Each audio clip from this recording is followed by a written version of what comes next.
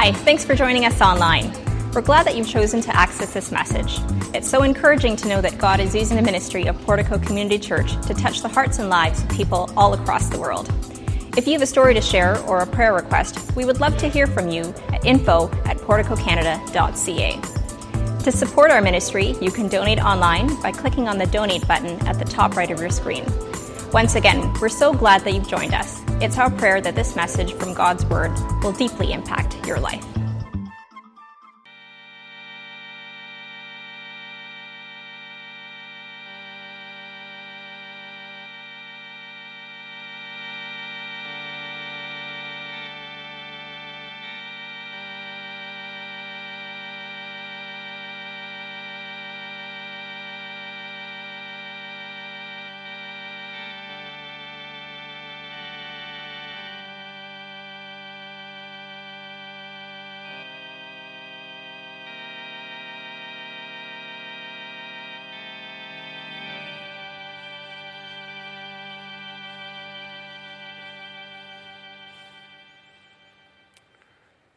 Well, good morning.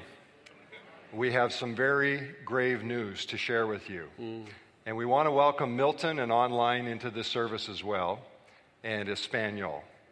But it's my solemn responsibility to inform you, Moses is dead. Now, for some of you, you wanted him to die a whole long time ago. We've been in this series for like 6 months. 6 months. So we wanted to ensure that you knew we were putting this one to rest. Applause. Wow. Yeah. Wow. Now, it's been an epic series. You know, it's been a really epic series, and I mentioned last week, I said, I'm going to miss Moses. You know, as a Christian, as a teacher who's been studying his life for so long, I feel like personally I've learned so much from him. And today we want to ask the question, even though we studied his life and we looked at all that he did, who really was this man Moses? And in turn, what can we learn from this, his final epitaph? Yeah. I mean, his successes and his flaws, right? Yeah, absolutely. He had his faults and his failures, but it was an incredible journey that we've been through. And so what we wanted to do is bring back into this moment right here. We often forget the humanity. Absolutely. Moses died, but how he died is worth consideration. So let's have a look at his epitaph. Amen. So, what can we learn about this man, Moses? We've spent so much time studying his life, studying his successes, his failures, and everything in between.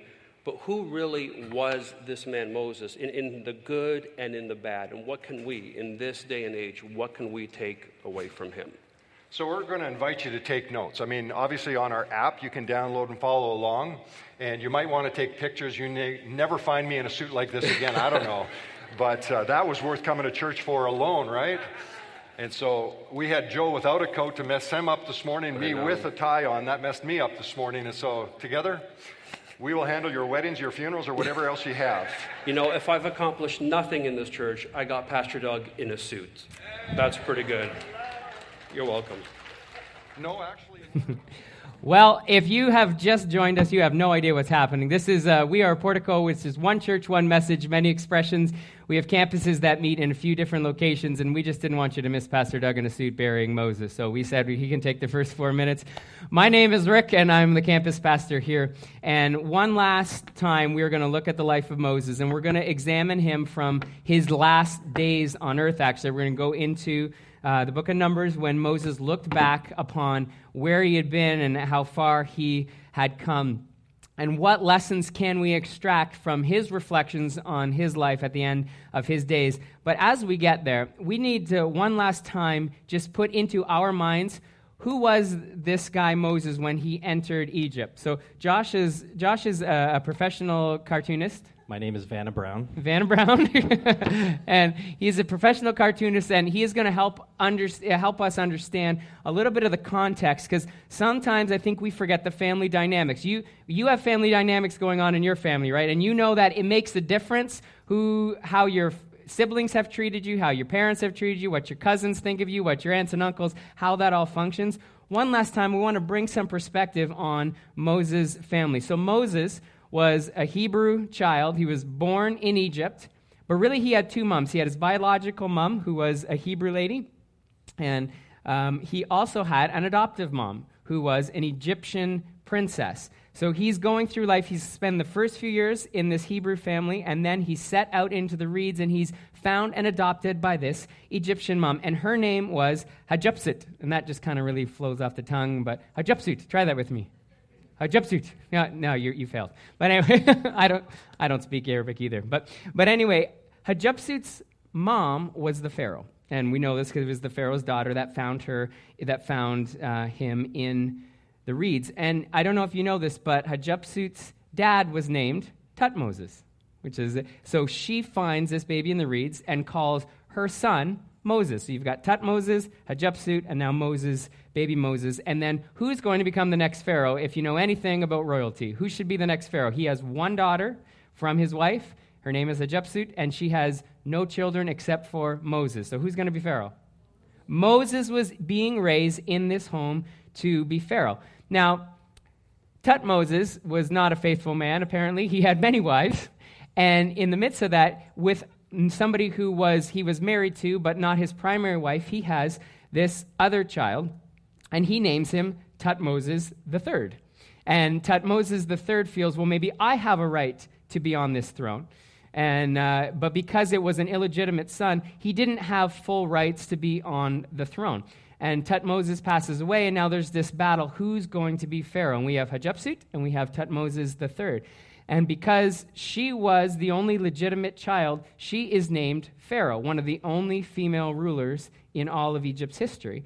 But because there was some discrepancy there, they actually co-reigned together. So she was Pharaoh, and Thutmoses III was Pharaoh, and they were married together. Half-brother and sister were married together. Now, this wasn't an extremely happy family because there was this rivalry of who's leading. There was this, we're brother and sister, and we were being forced to marry. So they didn't have any children. So again, Moses is now being raised to be still the only Pharaoh.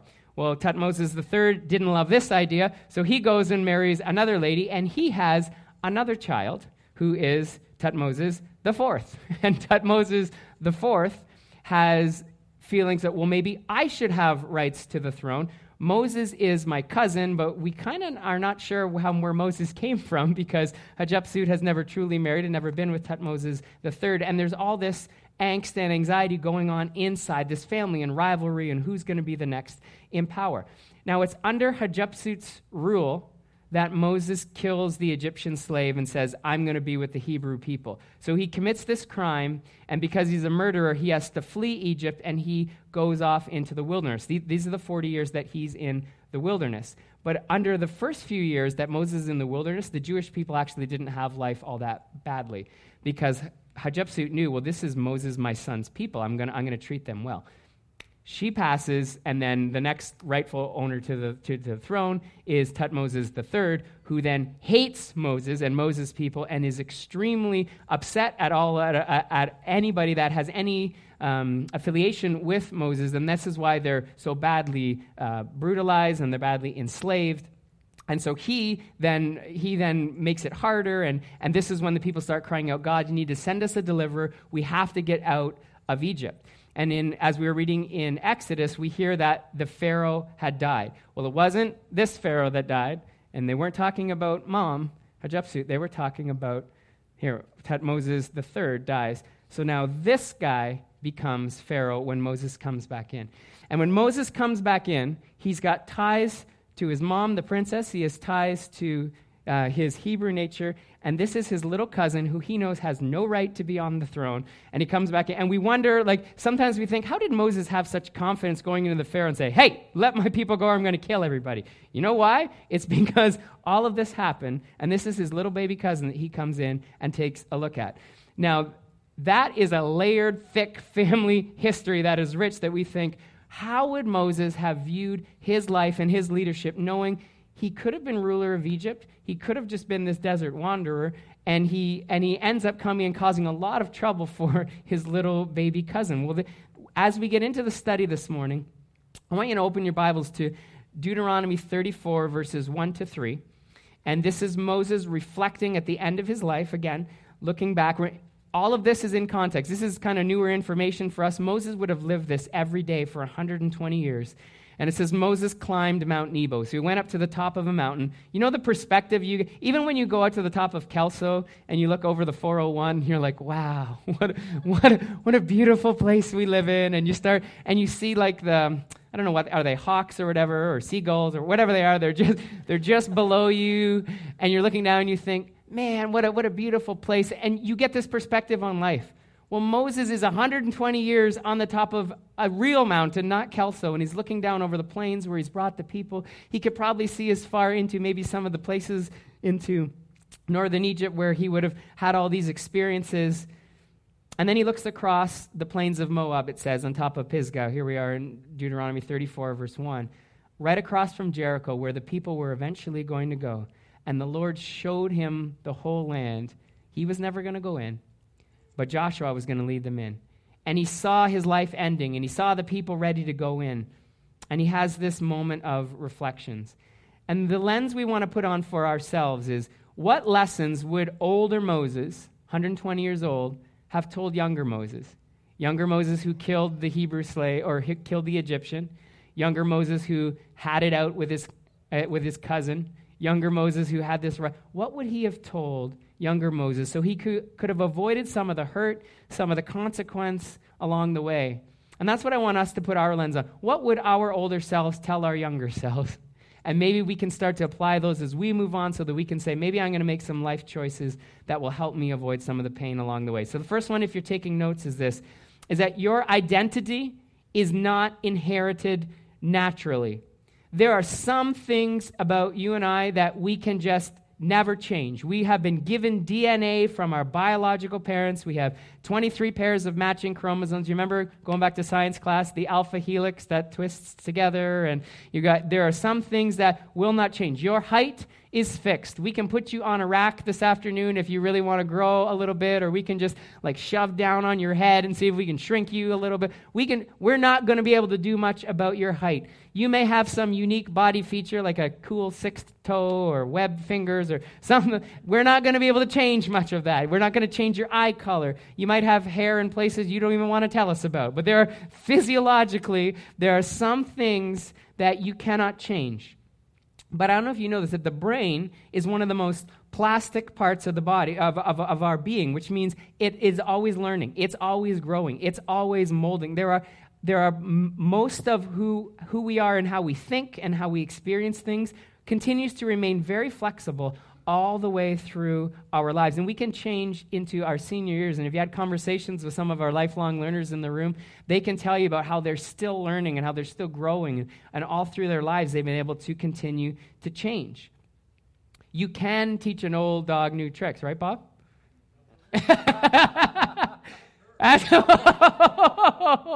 Oh, you better learn how to cook then too, my friend.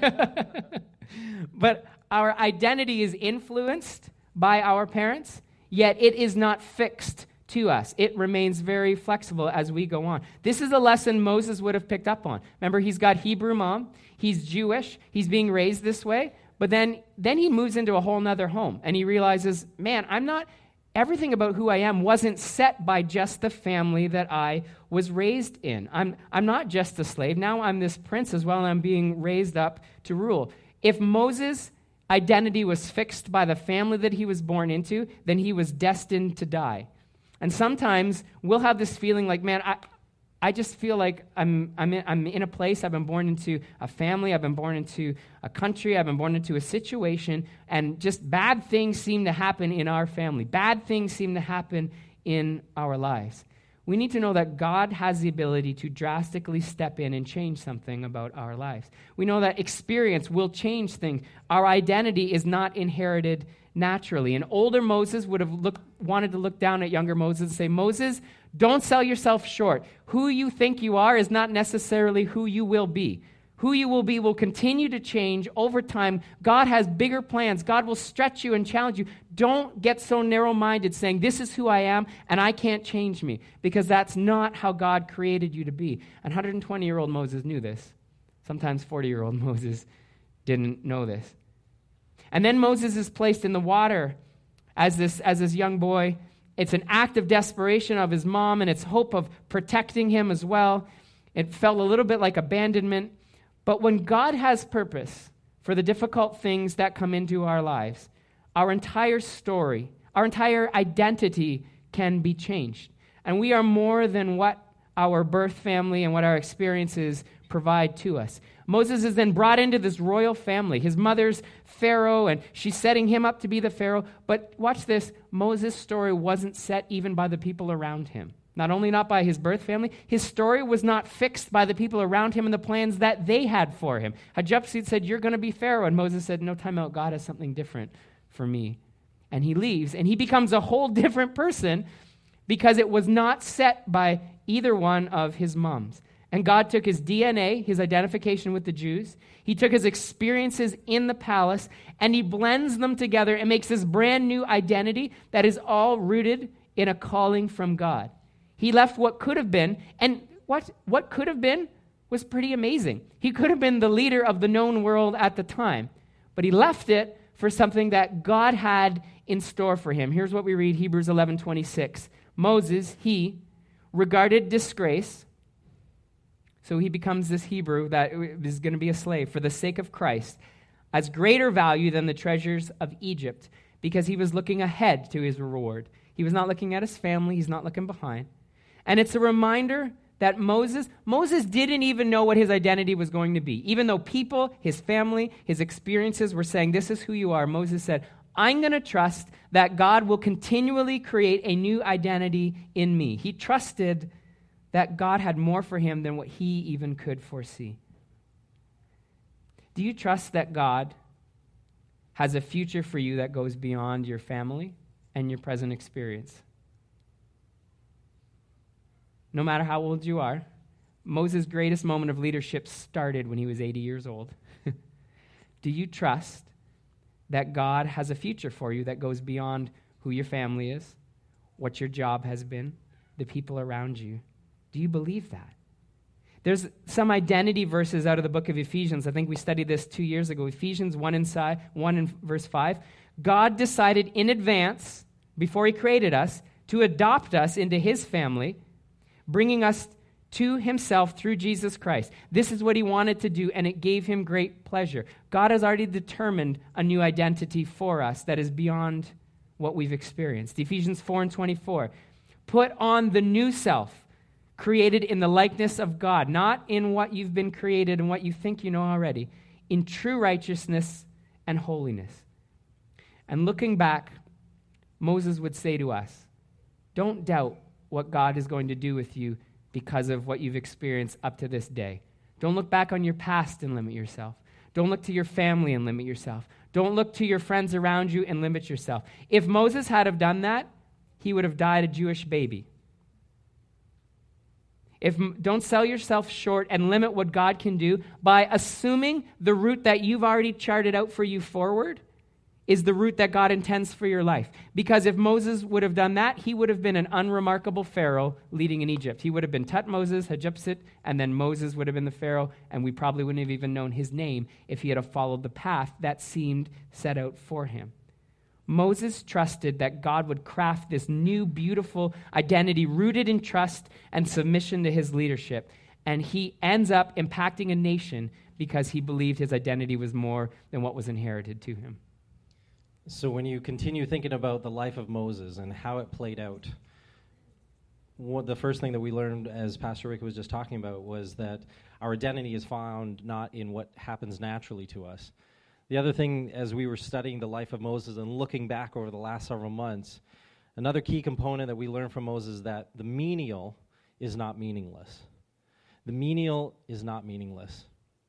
Because when you look at Moses' story, you know, that story, the highlights, the things that seem to draw our attention are found in different elements. You know, he was found as a baby. He was brought up in the Egyptian court, and we hear about how he killed this Egyptian. Then he was he was fleeing. He was a shepherd, and all these different things. And when you look at this story, it seems like he had a pretty remarkable life.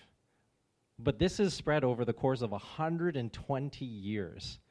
What we're capturing are snippets of moments in his life when there was something incredible happening, certainly. But that means just as much or even more so, there were long seasons in his life when it seemed like nothing was happening, when nothing was going on, when it seemed like just the day-to-day was just going on and on and on. You know, one of the things that we remember, as you probably recalled over the last several months, is that every time it seemed like the people of Israel were grumbling and grumbling. You know, those of you who are parents, you know what it's like for kids that just, draw your ire all the time. It just feels like, why don't they learn? Why don't they get better at this? It feels like they never get better. And imagine what that must have been like for Moses, being a parent for what would have been 80 years. 80 years worth of grumbling, 80 years, trying to find meaning in that. And it's not just Moses, too. The life of Daniel. When you look at Daniel's life, he was brought into captivity or into exile by the Babylonians. And I imagine he must have looked at his own life and wondered what was happening. Because he was a man that we come to discover, we come to learn as his story unfolds, is a very righteous man. He wants to stand by his principles, even in the face of imminent death, no matter what other people might say of him, no matter what it means for his quality of life while in exile. And he could look at his situation, he could look at his circumstance and say, I did nothing to deserve this lot in life. Why is God allowing me to be captured and taken away? How is it that we as a people of Israel can be reduced, like God's children, God's chosen nation, how can we be reduced to such small people that we are captured by a foreign nation, taken into captivity, and humiliated in such a way? And then to think what his life would be like as he's walking his way towards Babylon. What's my life going to look like? Am I going to be in hard labor? Am I going to be a slave? Where's my family? Think of all the things, the injustices that are about to be brought upon him. So when you look at his life, you can understand if Daniel would have grumbled against God because of his lot in life, because it seemed to be very unfair, given the way that he was personally living up towards God's standard. Now imagine, Daniel could have grumbled, but and in his case, he didn't have there was nothing that he could have said, yeah, this is what I deserve. I understand that this is what should have been happening to me. But think about in our own circumstances. How many times when you've done something wrong and you get punished, how often is it that the way that you react is not, oh, I'm sorry, but you get mad? Like, I'm so frustrated. I can't believe that God is punishing me in this way. I don't think it's fair. Oftentimes when we sin and we get punished, I have found for myself, and I don't know for you, but oftentimes I rebel. I justify it as an opportunity, well, this is not fair. Yes, I understand I did something wrong, but this punishment is too much for me. So I justify in my own mind, in my own way of thinking, that it's okay for me to sin. It's okay for me to lash out and to rebel. And that's even when I did something wrong. So imagine how much more in Daniel's position would it have been that he did nothing wrong, that he had every right in his own mind, if he wanted to, just lash out. But he doesn't. He continues to be faithful to God. He continues to trust in him. And as his story unfolds, as you see in the book of Daniel, you see how he wants to stand by God and the things that he has been raised up in. Another person is Joseph. This is actually my Bible hero. This is a young man who had a God-given talent. And at the first parts of his story that unfold, we see that he has a gift of dreams and interpretation.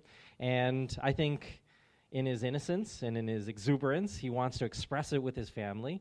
And we obviously realize that I think how he did it in the early days was probably not the best way to do it. And he, lorded it over his brothers and his father and just didn't handle it well. And because of that, because of the way that his brothers react to that, they rebel and they cast him out. They sell him into slavery.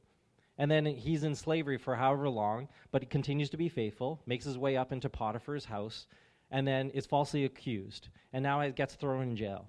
And we know that he's in jail for a few years. We know there's at least a period there at one point for 2 years where he was just stuck there. He helps someone out. He says, hey, don't forget about me, and he's forgotten. And then finally, because of his faithfulness, continues to make his way up and now becomes the second in command of all of Egypt. Now, you look at Joseph's life. Yeah, he made some poor choices maybe early on, but again, here's a person who didn't deserve the lot in life. To be sold into slavery, really, that seems like a bit much to be practicing your gifts. But through it all, here was someone who could have looked at his life in all those seasons of, I was sold into slavery, I was falsely accused, all these things happened to me, this is not fair. And he could have looked at his life as being menial and felt like, well, there's no meaning in this. I don't understand it. I don't deserve something like this. But then you can look at someone's life like David. David, I think there are two examples here. One example is his ascent to the throne. Here was a young boy who was a shepherd, who was anointed king. So if that's going to happen, you're probably thinking, okay, any day now, maybe in a few months or something like that, I'm going to become king. But he waits, and he waits, and he waits, and nothing happens. It isn't until he's 40 years old that he becomes king. Now, he could have looked at his lot in life and said, okay, this is not fair.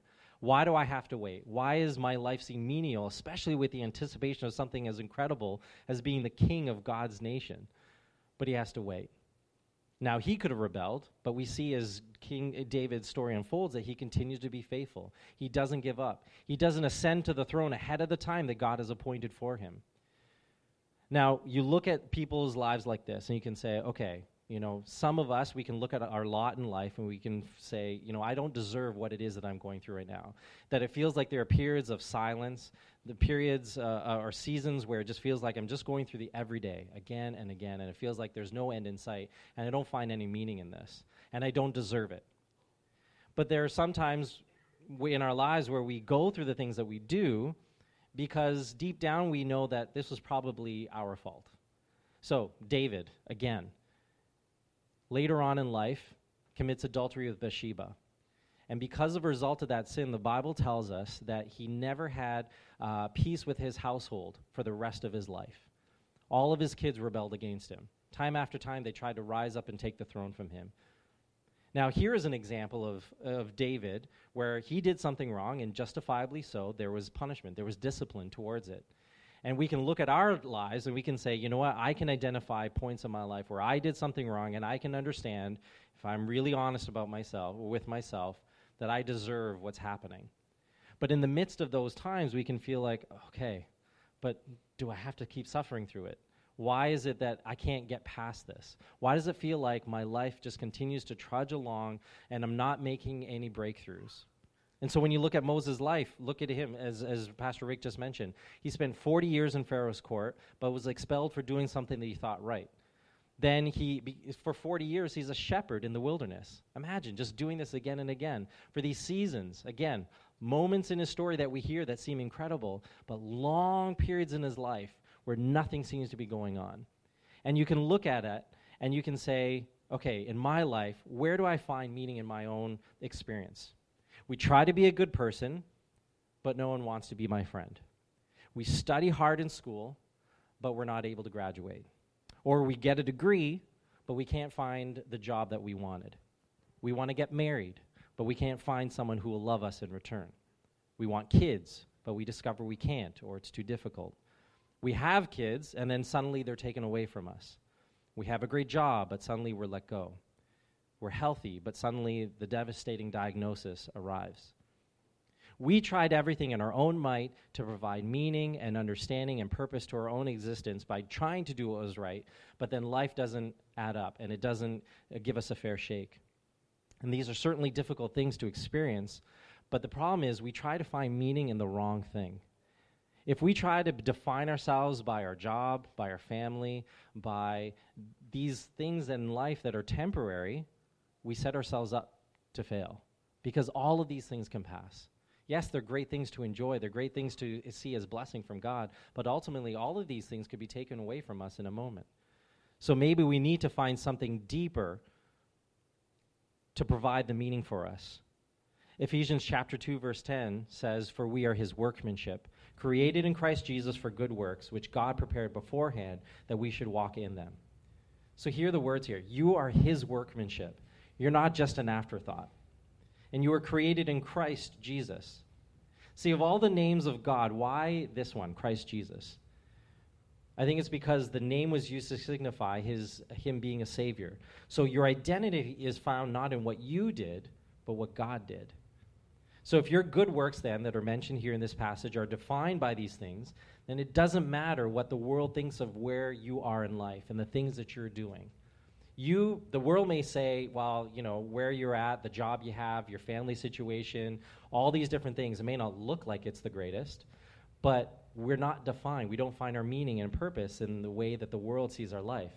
When you understand this in light of how God sees it, that the fact that you are his craftsmanship, that you were made to be loved by him, then all of a sudden these words in Colossians 3:23, verse 24 take on a new meaning and help us understand the way that we need to respond carefully. Whatever you do, do it as to the Lord, not for man, because it is the Lord God you serve. So if we put ourselves in that concept, if we see our life in that perspective, it helps us understand that there is far greater meaning if we choose to see it the way that God sees it. So even if our life may seem menial, it's not meaningless. So I think, sometimes life happens. The Bible even says the rain falls on the just and the unjust. But I think there's value in trying. There's value in the journey. And if you look at your life and you think you failed because of something you did, or maybe just life not going your way, that doesn't mean that that is what defines you. And I love that Moses would have been able to see that when he was 81, but not when he was 79. I think 79-year-old Moses would have looked at his life and said, I guess I missed the boat. I guess I failed. I guess I haven't done it. 81-year-old Moses, he got it.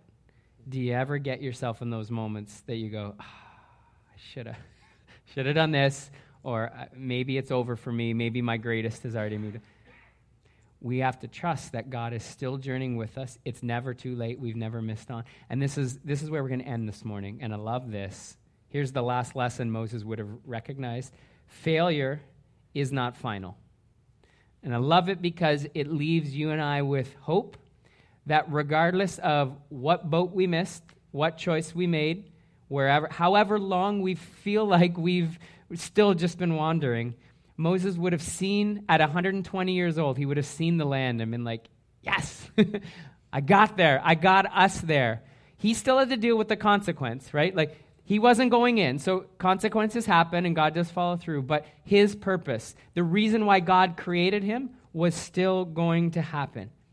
For us, sometimes, failure feels so final, and we feel like, I can't rebound from this. The world is just too harsh. It's like when you're playing Monopoly. Anybody do family Monopoly? Yeah, and you build that power block like on the oranges and the reds, and you're like, there is no way. Nobody can get around that corner. And enough times they're going to land on me. And then all of a sudden, somebody puts up houses and hotels on the Park Place and Boardwalk and the Greens, and you land on one of those, and you're like, no, I have to sell off all those oranges. It falls all around, and you feel like, I can't turn back. There's no way. And your family is gloating, and they're angry, and they're laughing at you. Not that we've had this experience in the Carroll household, but in other homes, when I've played with you all, you've been gloating. No. We feel like when what we had set out before us doesn't work out and we get let down, God isn't going to give us another chance. Failure is never an ending in God's world. Moses complained to God so many times. Think that's been our last month. Every week, do you know, we've gone through and the Israelites grumbled or Moses grumbled. Moses stepped in the place where God said, I want to provide the water out of the rock. And Moses said, watch me, I can hit it with a stick. I know how to do this. Moses takes the place of God. Moses' leadership lost an entire generation of people in the desert. 240,000 adults died in the wilderness. That's Moses' trophy as a leader. The entire generation dies. Because he wasn't able to convince these people that the pillar of fire that was in front of them was God's presence and they should just trust him. He wasn't even able to convince people with that. He failed in leadership in so many ways. Yet I want you to look at how Scripture memorializes Moses, this failure. Deuteronomy 34:10-12. Since then, no prophet has risen in Israel like Moses, whom the Lord knew face to face, who did all those signs and wonders the Lord sent him to do in Egypt, to Pharaoh and to all his officials and to his whole land. For no one has ever shown the mighty power or performed the awesome deeds that Moses did in the sight of all. The power and the love of God is such that when you and I who are unworthy, We are unreliable. We get self-centered. We deserve 30-second chances in life. That's the God that we serve. That's the God that loves us. That is the Jesus that died for us. That regardless of the failure, regardless of the shortcoming, he still looks down and says, yeah, but look at how faithful they've been. When you turn, the moment you turn, he forgets our sin, he forgets our shortcoming. The moment we go back and say, Lord, I give it all back to you. Forgiveness demolishes the finality that we would experience in failure and allows us to thrive in grace that is only offered to us through the life in Jesus Christ. And an older Moses would have looked at us and he would have said, don't grade yourself based on your successes. Don't grade yourself based on your failures. Grade yourself based on two things. Are you loved by God? Have you submitted your life to him? Nothing else matters. If you are loved by God, your identity is in him. If you've submitted your life to him, even in the middle of a meaningless phase of life, even in the wilderness, even in a failure, he's going to bring success and he's going to bring purpose. As we close out Moses, they closed the casket on him and we closed our study on him. We need to remember our identity is in Christ Jesus. Our calling is meaningful and we are forgiven. It is not a failure. What a lesson to launch us into a new school. If you're a student, a new school year, don't try and do this on your own. Don't think if I can do my best and if I can get the grades that I do and if I can try my best to represent Christ to my friends. Look, what is your calling in Jesus? Your calling in Jesus to be a loved son or daughter, to walk humbly, to show mercy to people around, to live by faith. For those of us going into a new year with our jobs and a new season, we're going to go through church. We're going to study a series on theology and the great adventure, what it looks like to get into life. We're going to get into alpha groups. We're going to get into growth groups. So we're going to start up. When we come back, September 10th and 17th, we're going to meet together.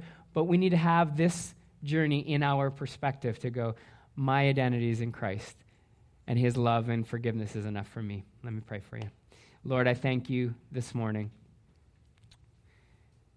that you do love us. I thank you that regardless of where we are in life, even if as I've had conversations this morning with people who have felt like, Lord, you opened a door and provided new employment. Lord, I'm waiting for that door. Lord, I don't even know what that door looks like. I thank you that regardless of where we are on that journey, you're walking with us. Our identity isn't there, Lord. You are our provider, and it's never too late. So, God, I pray that you give us strength in this journey, not to close doors, not to become short-sighted. God, thank you for your spirit that is always with us, that peace that journeys along with us, Lord. And I ask that this morning for the people that aren't experiencing that peace, that feel like they're stressed and they need to figure something out on their own. In the name of Jesus, I pray you would speak right now. And God, whether you give an answer or whether you just give that close sense of your spirit to say, just wait, I've got this. Whatever it be, Lord, help us, give us strength for today. Let your joy be our strength. And God, help us to not pick that back up tomorrow morning when it feels like we need to stress about it. Not next week when it feels like we need to do it. Lord, thank you for your servant Moses. Thank you for the study that we've had on him. And now we ask that we would go and we would live out those life lessons and we would listen to what the older Moses would say to the younger us. So God, we thank you for everything and we ask that we would go now in the name of Jesus. Amen. Amen.